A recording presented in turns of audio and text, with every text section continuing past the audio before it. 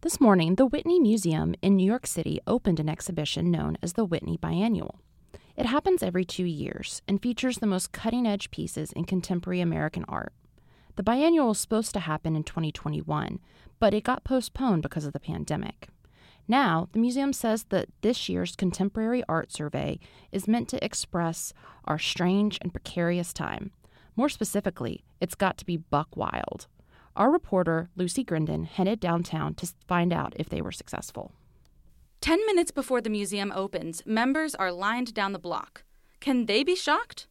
Janie Fire and her friend say, nah.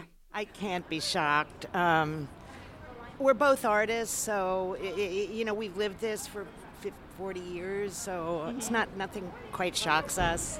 Another member, Chris Cronish, has a little surprise left in her. I feel I can be shocked, even though I am a New Yorker. It can still happen. If there was a live naked man, I would be shocked. Inside the museum, we've got a Ferris wheel made out of picnic tables, kneecaps rattling in plastic bottles, and a bloody severed arm with the Amazon logo tattooed on it.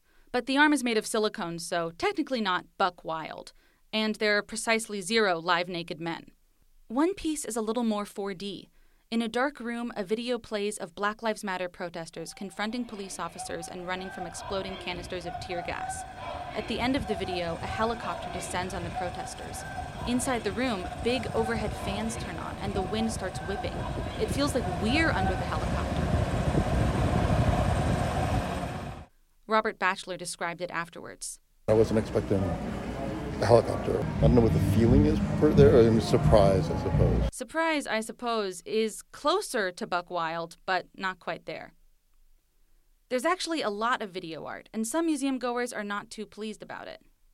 I think it's more disappointed me because it's videos, and I think they could be finding a lot more interesting things.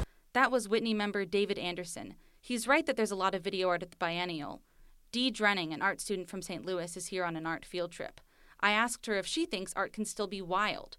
She said yes, just not here. I just went to the Museum of Sex last night, and it was very wild and shocking, and I absolutely loved it. Drenning can't even get into the Whitney because she's got 2 hula hoops with her. She's also a dancer, and she takes them with her everywhere she goes. But the coat check doesn't take sporting equipment. You know what really bothers me about the situation is that as an artist who's coming to an art museum, you're stifling my art. You literally have performance art, but I can't bring in hula hoops. Even a museum wanting to be buck wild still makes everyone follow the rules. Lucy Grindon, Columbia Radio News.